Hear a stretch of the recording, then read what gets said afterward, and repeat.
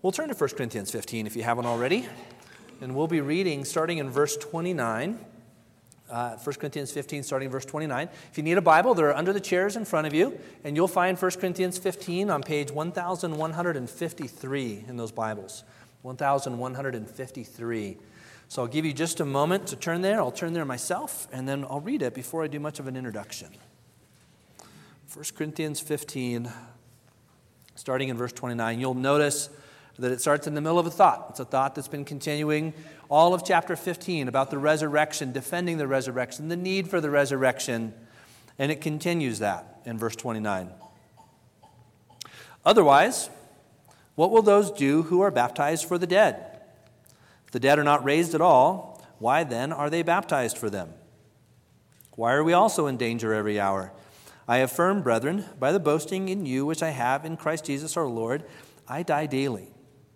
If from human motives I fought with wild beasts at Ephesus, what does it profit me? If the dead are not raised, let us eat and drink, for tomorrow we die. Do not be deceived. Bad company corrupts good morals. Become sober-minded as you ought, and stop sinning, for some have no knowledge of God. I speak this to your shame. We here at UBC, we try to be careful with how we discuss different religious groups, kind of Sunday morning as we're talking through the Bible, because most of the time it's not necessary. We just focus on what the Bible teaches. We read through a passage like this, we explain it and apply it. It's not necessary to maybe go into details for how others might disagree and how it might be important to them. But sometimes it's almost unavoidable. A passage is so central to another group's practice, so central to their teaching, that it's almost awkward to not talk about it. And this passage, as you might expect, is one such passage. Can't drive anywhere in our community right now without looking up on the hillside and seeing the large LDS temple being built, right? The large Mormon temple. And one major thing that takes place at those temples, and will at this one when it's open, is the baptism for the dead. As faithful Mormons are baptized by proxy, kind of in the place of others who have died, and they believe that gives those people who have already died a chance to hear and respond to the LDS plan of salvation. And if you were to talk to a Mormon about that, this is the verse they're going to go to in the Bible. And they'll open up here and they'll say, see, it says baptism for the dead. And so it's reasonable for us then to interact with that. And I want to do so, I hope, fairly, but I want to interact with that kind of squarely. And like I said, I feel like it would sort of be an elephant in the room not to acknowledge that with this passage. If you are LDS and you're here this morning, perhaps somebody invited you, I'm so glad you're here. And I hope that you'll find this helpful if you've ever wondered, why don't Christians take this the same way you do? You know, you see the words here and you think, well, why don't they practice that? I hope this will answer some of those questions for you. If you're just a part of this body, and maybe you interact with LDS friends and neighbors, and especially as the temple's being built, and maybe you have some ask you about it or talk to you about it, and you've maybe scratched your head, not quite sure how to take this passage, I hope this is helpful for you. If you're also just reading through it, and you come to this, and you think, I don't know what to do with this, I hope this answers some of those questions. I want to point out that this is right here in the middle of 1 Corinthians 15. And so if you're here for the first time this Sunday and you wonder, man, why are we just focusing on that? Is it because the temple's being built? Why are Christians talking about this? We're just teaching through the book of 1 Corinthians. We've been here since September, and this is just kind of where we're at now. It's just the next passage. This is a resurrection chapter. So I want you to note that before we even get kind of into the details of this.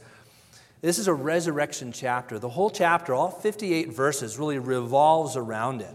So if you hear 1 Corinthians 13, and you might think love, right? That's the great chapter on love. I hope, as we continue to march through this in the future, if you hear 1 Corinthians 15, you think resurrection, because that's what it's about. It shows how the resurrection is central to the gospel, as Jesus died for our sins, was buried, and rose on the third day. We saw that in the first 11 verses. It goes on to talk about how our faith would crumble without the resurrection of Christ.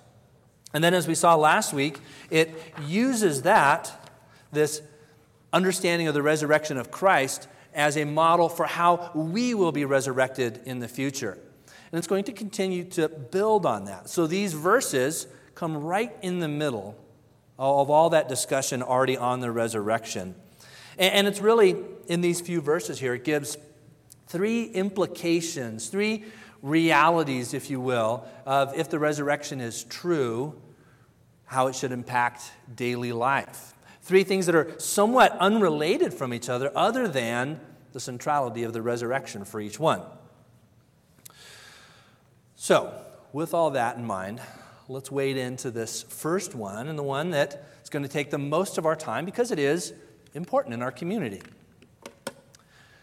Verse 29 that talks about the baptism for the dead, I think the big idea of that verse and where it fits within the rest is that the resurrection justifies our hope. It's in there as a passage to talk about our hope, our future hope, and how that impacts our present practice. We need to acknowledge that it is a somewhat difficult verse to interpret. There's perhaps as many as 40 different interpretations of this one verse. That doesn't mean there is no hope for finding a correct interpretation. It doesn't mean that it's irrelevant. It just means we have to acknowledge some of the difficulties of it. We'll end up looking at what I think are 4 potential ways to interpret it, and I'll argue for one in particular.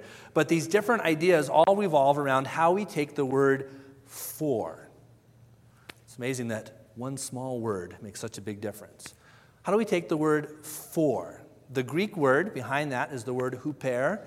And just like our English word for, it has a whole range of meanings. And so the context has to help determine that. And we see that with our English word for. You know, if I tell you that I'm going to go to the store for my mom, what does that mean? It could mean that I'm going on behalf of my mom, right? She can't go, so I'm going for her, on her behalf, in her place. It could also mean I'm going to get something for her, to benefit her in some way. She wants me to go get something for her, so I go get that for her. I'm going to the store for her in that way.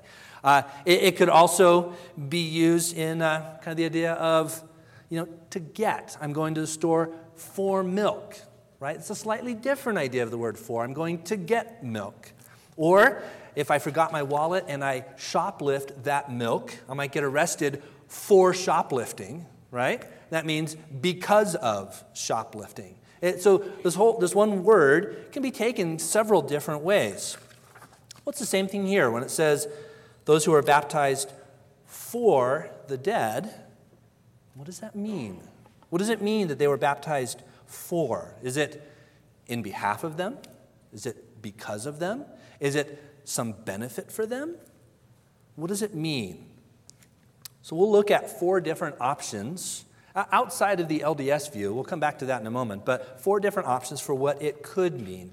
This is a good opportunity, though, to remind us of a key principle in interpreting the Bible. And when we interpret the Bible, we take unclear passages in light of clear passages, not the opposite way. So we come to a passage like this that's brief. It's one verse. It's not a concept repeated elsewhere. It could be taken different ways. We don't want to build a whole system on that. We go to clear passages that talk about baptism, that talk about the gospel, talk about different things, and we use that to help interpret something that is unclear. Okay?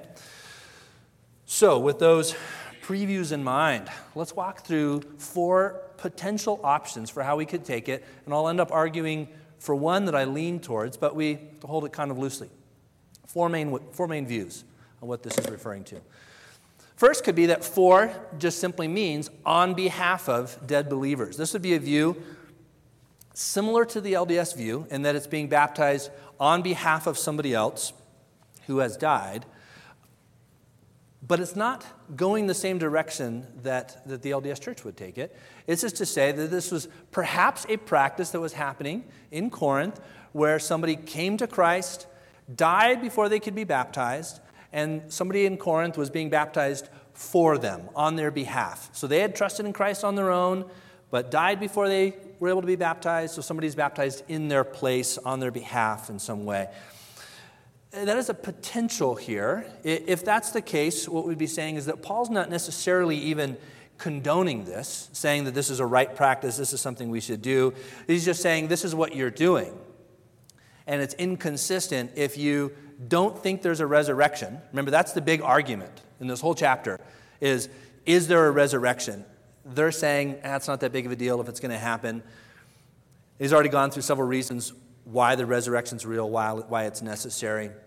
And so now it's part of that argument. And he's basically saying, if you say the resurrection's not going to happen or no big deal, why are you doing this practice where you're being baptized for somebody who's died before they could be baptized if they're not going to be resurrected one day? It doesn't mean he's condoning it. He's just describing something that they're doing.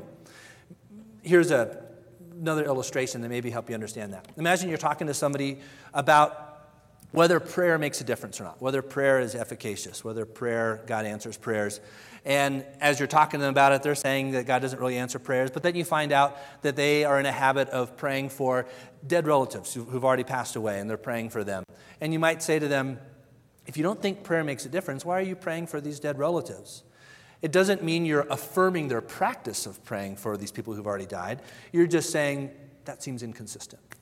So it could be that that's what he's doing. He's pointing out an inconsistency in their practice, but still to support the resurrection. That's a possibility. Another option. For means in honor of dead believers. In honor of. It's a slightly different nuance of the word, but it's one that we use it in English that way. So an example would be Michael Jordan. When he won his 4th championship in 1996, his father, he was very close to, had passed away a couple years before that. His father had passed away between like championships 3 and 4. So this is the first championship he'd won after his dad had died. And in celebrating, he said, "This is for my dad. This is for Daddy." Well, what did he mean there? He meant this was in honor of my dad who'd passed away. We use the word "for" that way, and that could be how it was being used. We know there was a practice that had developed within a couple centuries of this in the early church, that when somebody was baptized, they would take the name of a departed believer, maybe who'd been martyred, but a prominent kind of faithful believer who'd already died, and they would take that person's name, sort of like they were being baptized in their honor, for them, if you will. That fits with some historical accounts. We don't know if it went back as early as this time, but it could have. So that is one option. It's being done for them, as in their honor. It's still their own personal faith. They're still trusting in Christ themselves. The baptism is still a reflection of that, their own faith. It's just this nuance of, in some way, they're honoring a dead believer who'd already passed away. That's a possibility. Third, for means in place of dead believers, not the on behalf of that we already saw, but in place of. This is during a time when there was great persecution.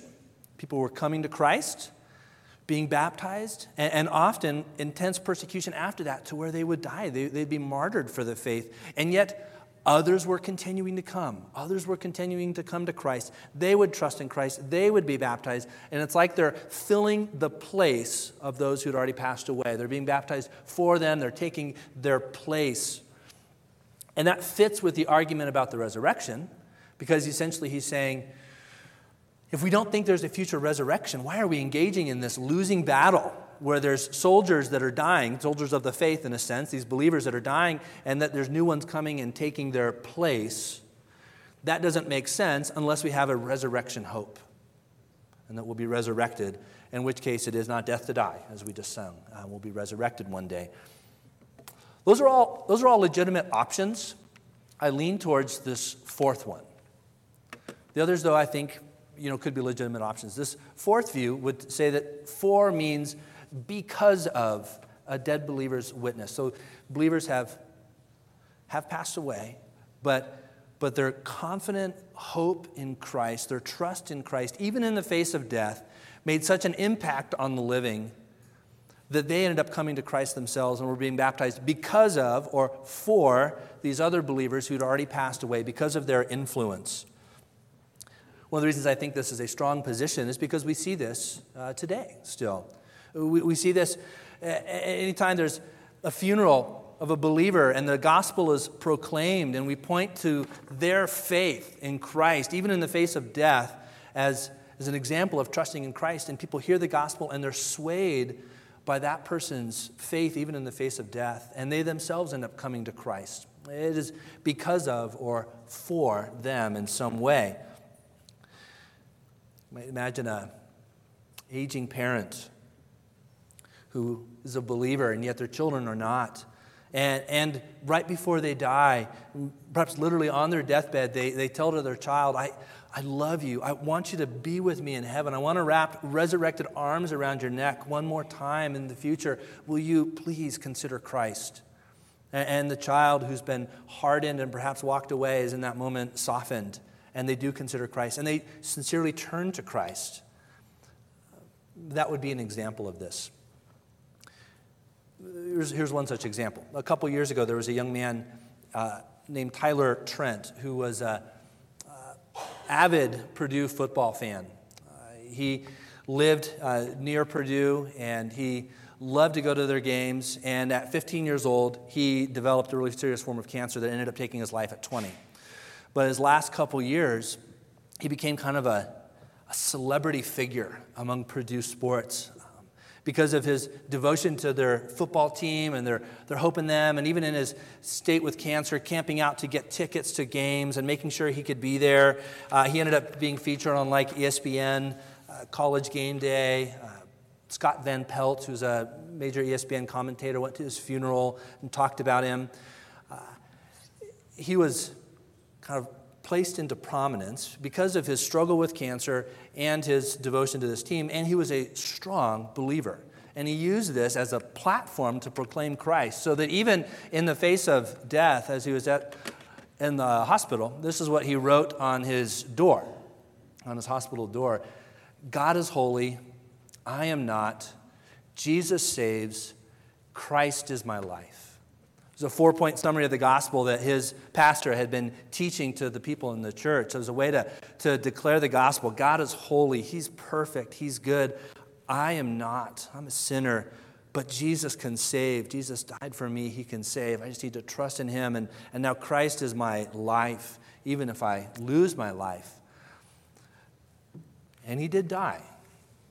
And yet, in his dying, thousands upon thousands heard the gospel. Who knows how many responded?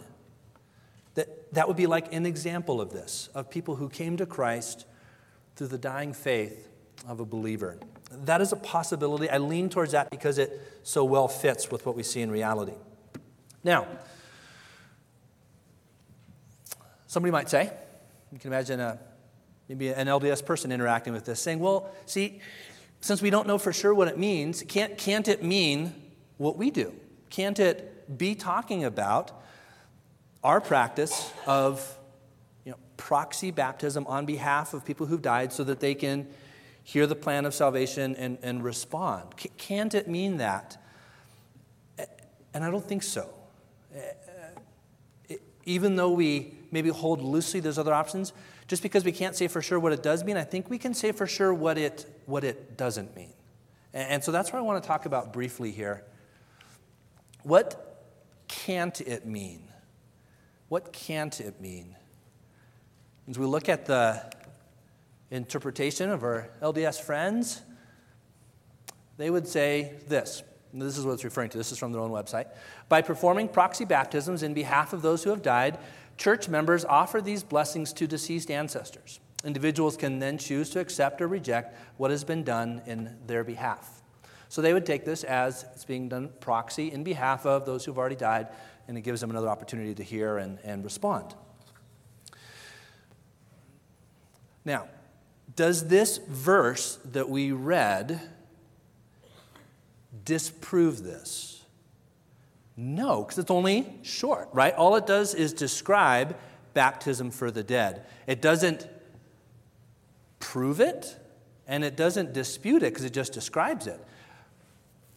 Their system is informed by all sorts of other writings and things that they kind of add this meaning to. So the problem I have with it is not so much just what verse 29 says, because it is brief. It's, as we take these ideas, we see that they're inconsistent with other aspects of Scripture. And so we look at other aspects of Scripture and we say, can't mean this, because it contradicts the rest of Scripture. And I'm going to give you 3 ways in which it does. The first is that Scripture says there's no opportunity to repent and believe after death. That all during life, it's an opportunity, come, but that door closes at death. Hebrews 9:27 would talk about that. It's appointed for men to die once, and after this comes judgment. That there's death, and then our fate is sealed after that. There's judgment for those who've rejected. We see this illustrated in the account that Jesus tells of the rich man and Lazarus. We won't go there for the sake of time, but you're encouraged to look it up later if you're not familiar with it, in Luke 16:19-31, where these 2 figures had died. One, Lazarus, although he was poor, is described as being in paradise, but the rich man is not. He's suffering, and he's aware of it, and he's told that the gap is fixed, that there's no opportunity to repent at that point. That adds a seriousness to this life and the decisions that we made for or against Christ. A concern on the part of Mormons that would lead them to this view, one thing is that fair of God to do that? Is that fair of God to not give another opportunity? And I just think we have to stand with what the Word says. And what the Word says in Romans 1, for example, is that God has revealed Himself through creation, and then in chapter 2 of Romans, through conscience. Creation and conscience to every person.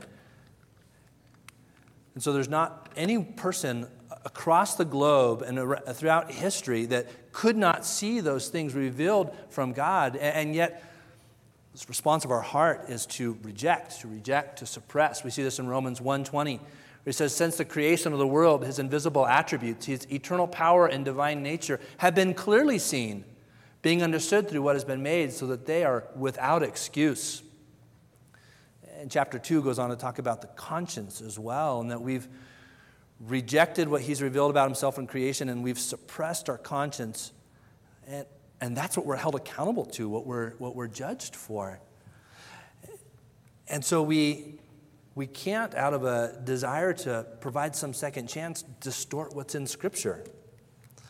We have to trust in the God of all the earth who will do right. Genesis 18:25. Shall not the judge of all the earth deal justly? We have to trust it to Him to do what's right, rather than come up with some other plan that contradicts what He's revealed. So the first is there is no opportunity after this life to repent and believe according to Scripture. Second is a different view of baptism. Baptism is a response to the gospel, not a step towards it or something that opens up this way. What we see with baptism over and over again in the New Testament is somebody believes and they're baptized. They believe, and they're baptized. For example, in the book of Acts 2:41, so then those who had received His word, they believed, they were baptized. We see that pattern throughout the book of Acts. We see in Acts 36, a eunuch, an Ethiopian eunuch, hears the gospel, responds, he points to this water, and he says, what prevents me from being baptized? And Philip says, if you believe, you may. Baptism it's always a response to belief. It's a declaration of belief. It's a declaration to others that I'm trusting in Christ, I'm following in Him, and I want the world and I want the church to know. And so this practice is inconsistent with that. The third, baptism is not necessary for salvation.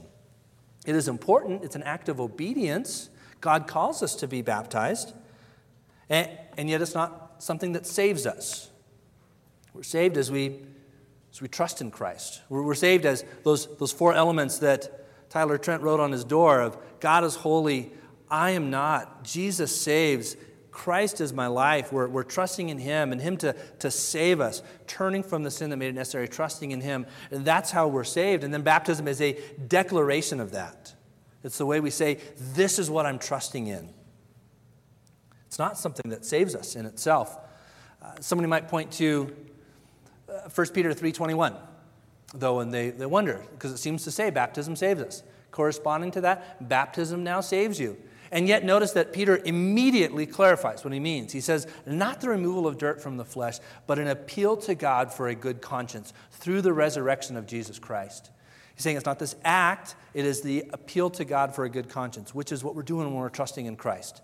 We're saying, I don't have a good conscience. I've violated it. I've sinned. And yet I'm trusting in God, even though he's holy, that he gave this substitute. And that Jesus died and was resurrected for me. And so I'm trusting in him. I'm appealing to him for a good conscience. And baptism is a way to declare that. Classic illustration, and perhaps given by God to us in Scripture just for this reason, to show the appropriate place of baptism, would be the thief on the cross, who simply, while on the cross next to Jesus, ends up going from mocking to trusting in him, believing in him. And he says, remember me when you come into your kingdom. And Jesus says, today you'll be with me in paradise. And he died without being baptized, without doing good works. He died. And yet Jesus says, today you will be with me. So my concerns, my disagreement, is not over just verse 29, because it simply describes something. It's with the inconsistencies with this practice to all these other related areas that it end up being contradicted with the way it's being practiced in a Mormon temple. All right. This is a loaded issue, isn't it? Right? And so I wanted to talk about it kind of up front like that. I know there's perhaps some of you here that have ongoing questions on that. Perhaps you're an LDS person that somebody invited you and you think, man, of all Sundays to come, right? This is the one. And you maybe have some objections that I didn't cover. I tried to hit some of the main ones, but perhaps you have some that I didn't cover. I would be very happy to talk to you afterwards, to set up a time that works for you, and walk through any other questions or concerns that you may have. But I want to remind you, for all of us, as we're walking through this isn't just a puzzle to solve. It's a point that he's making. And the point is that the resurrection justifies our hope. And however we take this for one of those kind of four ways I walk through, or if there's another one that fits better, the point is we can have hope in the face of death because we know that we will be resurrected with Christ one day. Two more things. These next two we'll go through more quickly. I wanted to give most of our time to that one for obvious reasons. But what we see next is that the resurrection motivates our sacrifice. It motivates our sacrifice. Verse 30, he says, why are we also in danger every hour? I affirm, brethren, by the boasting in you which I have in Christ Jesus our Lord, I die daily. If from human motives I fought with wild beasts at Ephesus, what does it profit me? If the dead are not raised, let us eat and drink, for tomorrow we die. Still on this theme of the resurrection, he says, if there's no such thing as a resurrection, why am I putting myself in harm's way? And Paul was. He was suffering as he was taking the gospel to hostile places. He was risking death. He was in danger every hour. And he says, if there's no resurrection hope, why am I doing this? Why not just eat and drink, for tomorrow I die? Why not just maximize pleasure now? And he said the implied reason is, because it is not death to die. This is not the end, that one day we will be with God, and not just in a fuzzy sort of state I can't imagine, but with resurrected bodies on a renewed earth. And he says, with that in mind, risk is right. Risk is good. Even if it ends in my own death because of it, it is worth it, because the gospel is worth it, and the hope of the resurrection confirms it. This most directly applies then to missionaries who are taking the gospel to a hostile, risky place, or believers that are living in a hostile place like that. And for a missionary wanting to go there, they might hear from your families, why? You're putting yourself at risk. Why not just stay where it's safer? Why go? There's people that need Jesus here, right? Why not just stay? And for centuries, really, the response of missionaries has been, it's worth it. And the needs are severe overseas.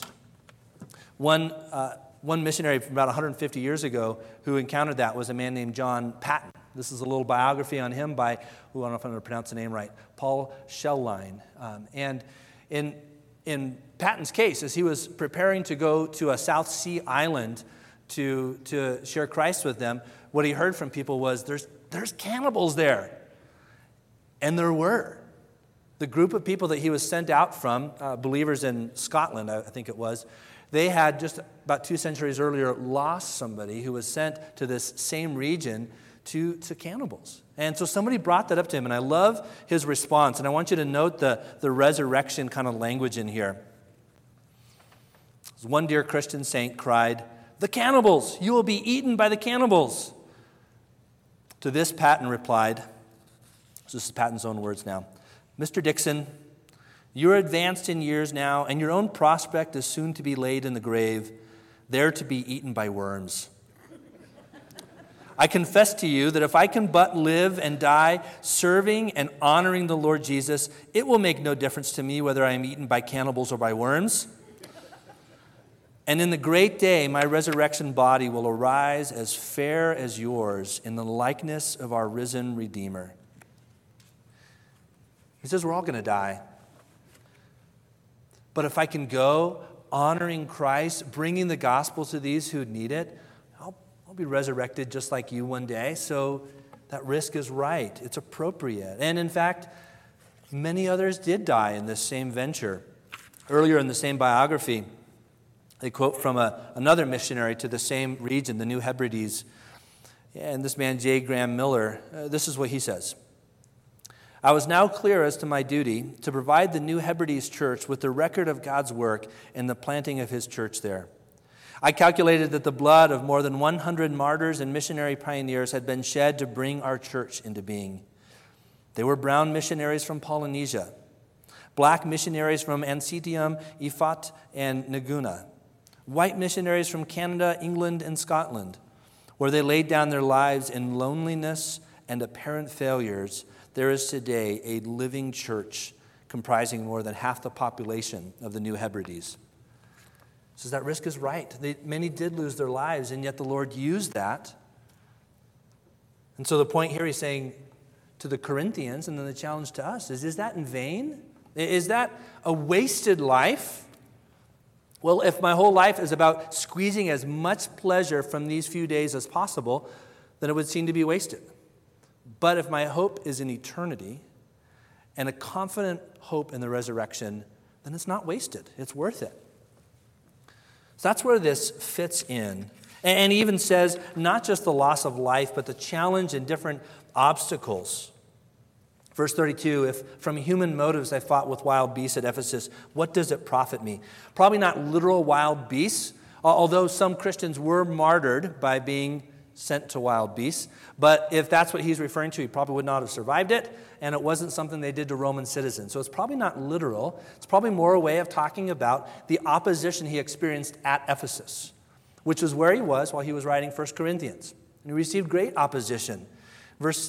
Chapter 16 of 1 Corinthians, verse 9, he says there were many adversaries.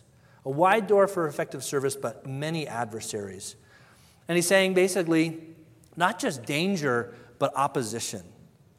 You might not face danger, but do you sometimes face opposition for the gospel? Is there sometimes a tendency to maybe just kind of want to shrink back, like, I don't want to get into an argument. I don't want to hurt this relationship, and so we kind of shrink back. Well, this isn't to argue for being rude in those and being abrasive, but it is to say that sometimes it's worth risking and stepping into a lengthy discussion that is kind of wearisome because the gospel's worth it and because of a hope of the resurrection.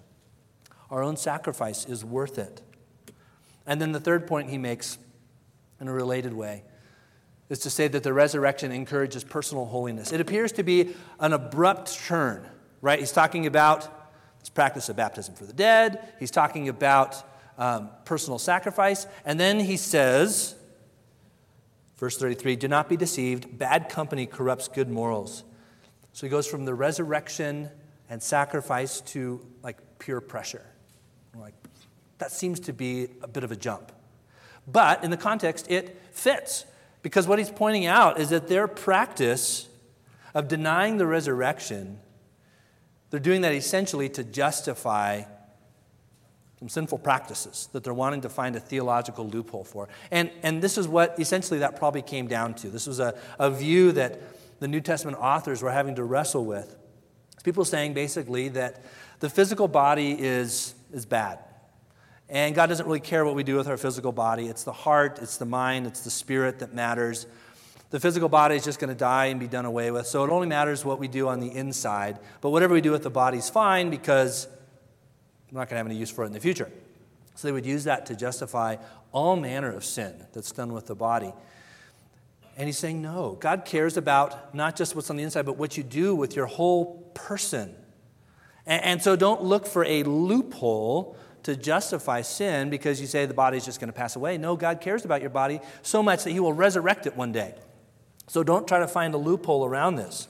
It makes sense if that's the argument, then why he has to deal so much with sexual sin in this book, right? We saw in chapter 5 dealing with incest. We saw in chapter 6 dealing with prostitution and sex outside of marriage and homosexuality. And we saw in chapter 7 marriage and divorce and misuses of these things. And it makes sense if their idea is, it doesn't matter what I do with my body. It's irrelevant. No, they're finding a loophole to justify that. And he says, don't do that. God cares about what you do with your body. Don't be corrupted by the company you're around. He even flat out says, stop sinning. Stop sinning. It doesn't mean that that's the gospel, stop sinning. The gospel is what we saw earlier in chapter 15. Christ died for our sins, was buried, raised. We trust in him, we're saved. But he says, now for those that have been saved, don't look for an excuse to justify sin by denying the resurrection. Walk in obedience now. We sometimes look for loopholes today, don't we? Ways to justify things that we want to do. Maybe it's something like this. God only really cares about the inside. It doesn't matter the words I use or what I do with my body. It might sound something like, I'm saved by grace, so I can just keep doing what I want. God's going to forgive me anyways. Or it might say, some people interpret this particular passage, whatever it might be, differently. And so since some people interpret it differently, maybe we don't really know what it means, so maybe I can just do what I want. I will assure you guys, if there's anything that you want to find a loophole around and you go online to see, does somebody take it different? You can justify anything with the internet. Anything, right? You can find somebody who comes up with a view that just enables you to do what you want and get around the clear teaching of Scripture.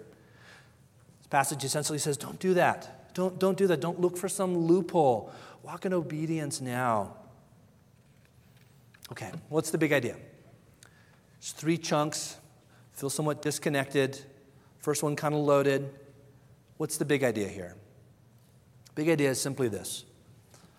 Our personal hope, personal sacrifice, personal holiness are reasonable if God raises the dead. They are right, they are reasonable, they are appropriate if God really raises the dead. If he raised Jesus from the dead, showing that the gospel is true, if he will raise us from the dead one day, then hope in the face of death is appropriate. Sacrifice, whether it's just wading into difficulties now, whether it's sending overseas, whether it's supporting those that are overseas, whether it's going overseas to a hostile area, it's right, it's appropriate. It'd be reasonable still, but it's right because of resurrection hope. And then third, personal holiness. You can be motivated by this truth as well. Don't just live for this blip, this brief life. Live for the long tomorrow. In these 3 ways here, but in every way. Let's pray.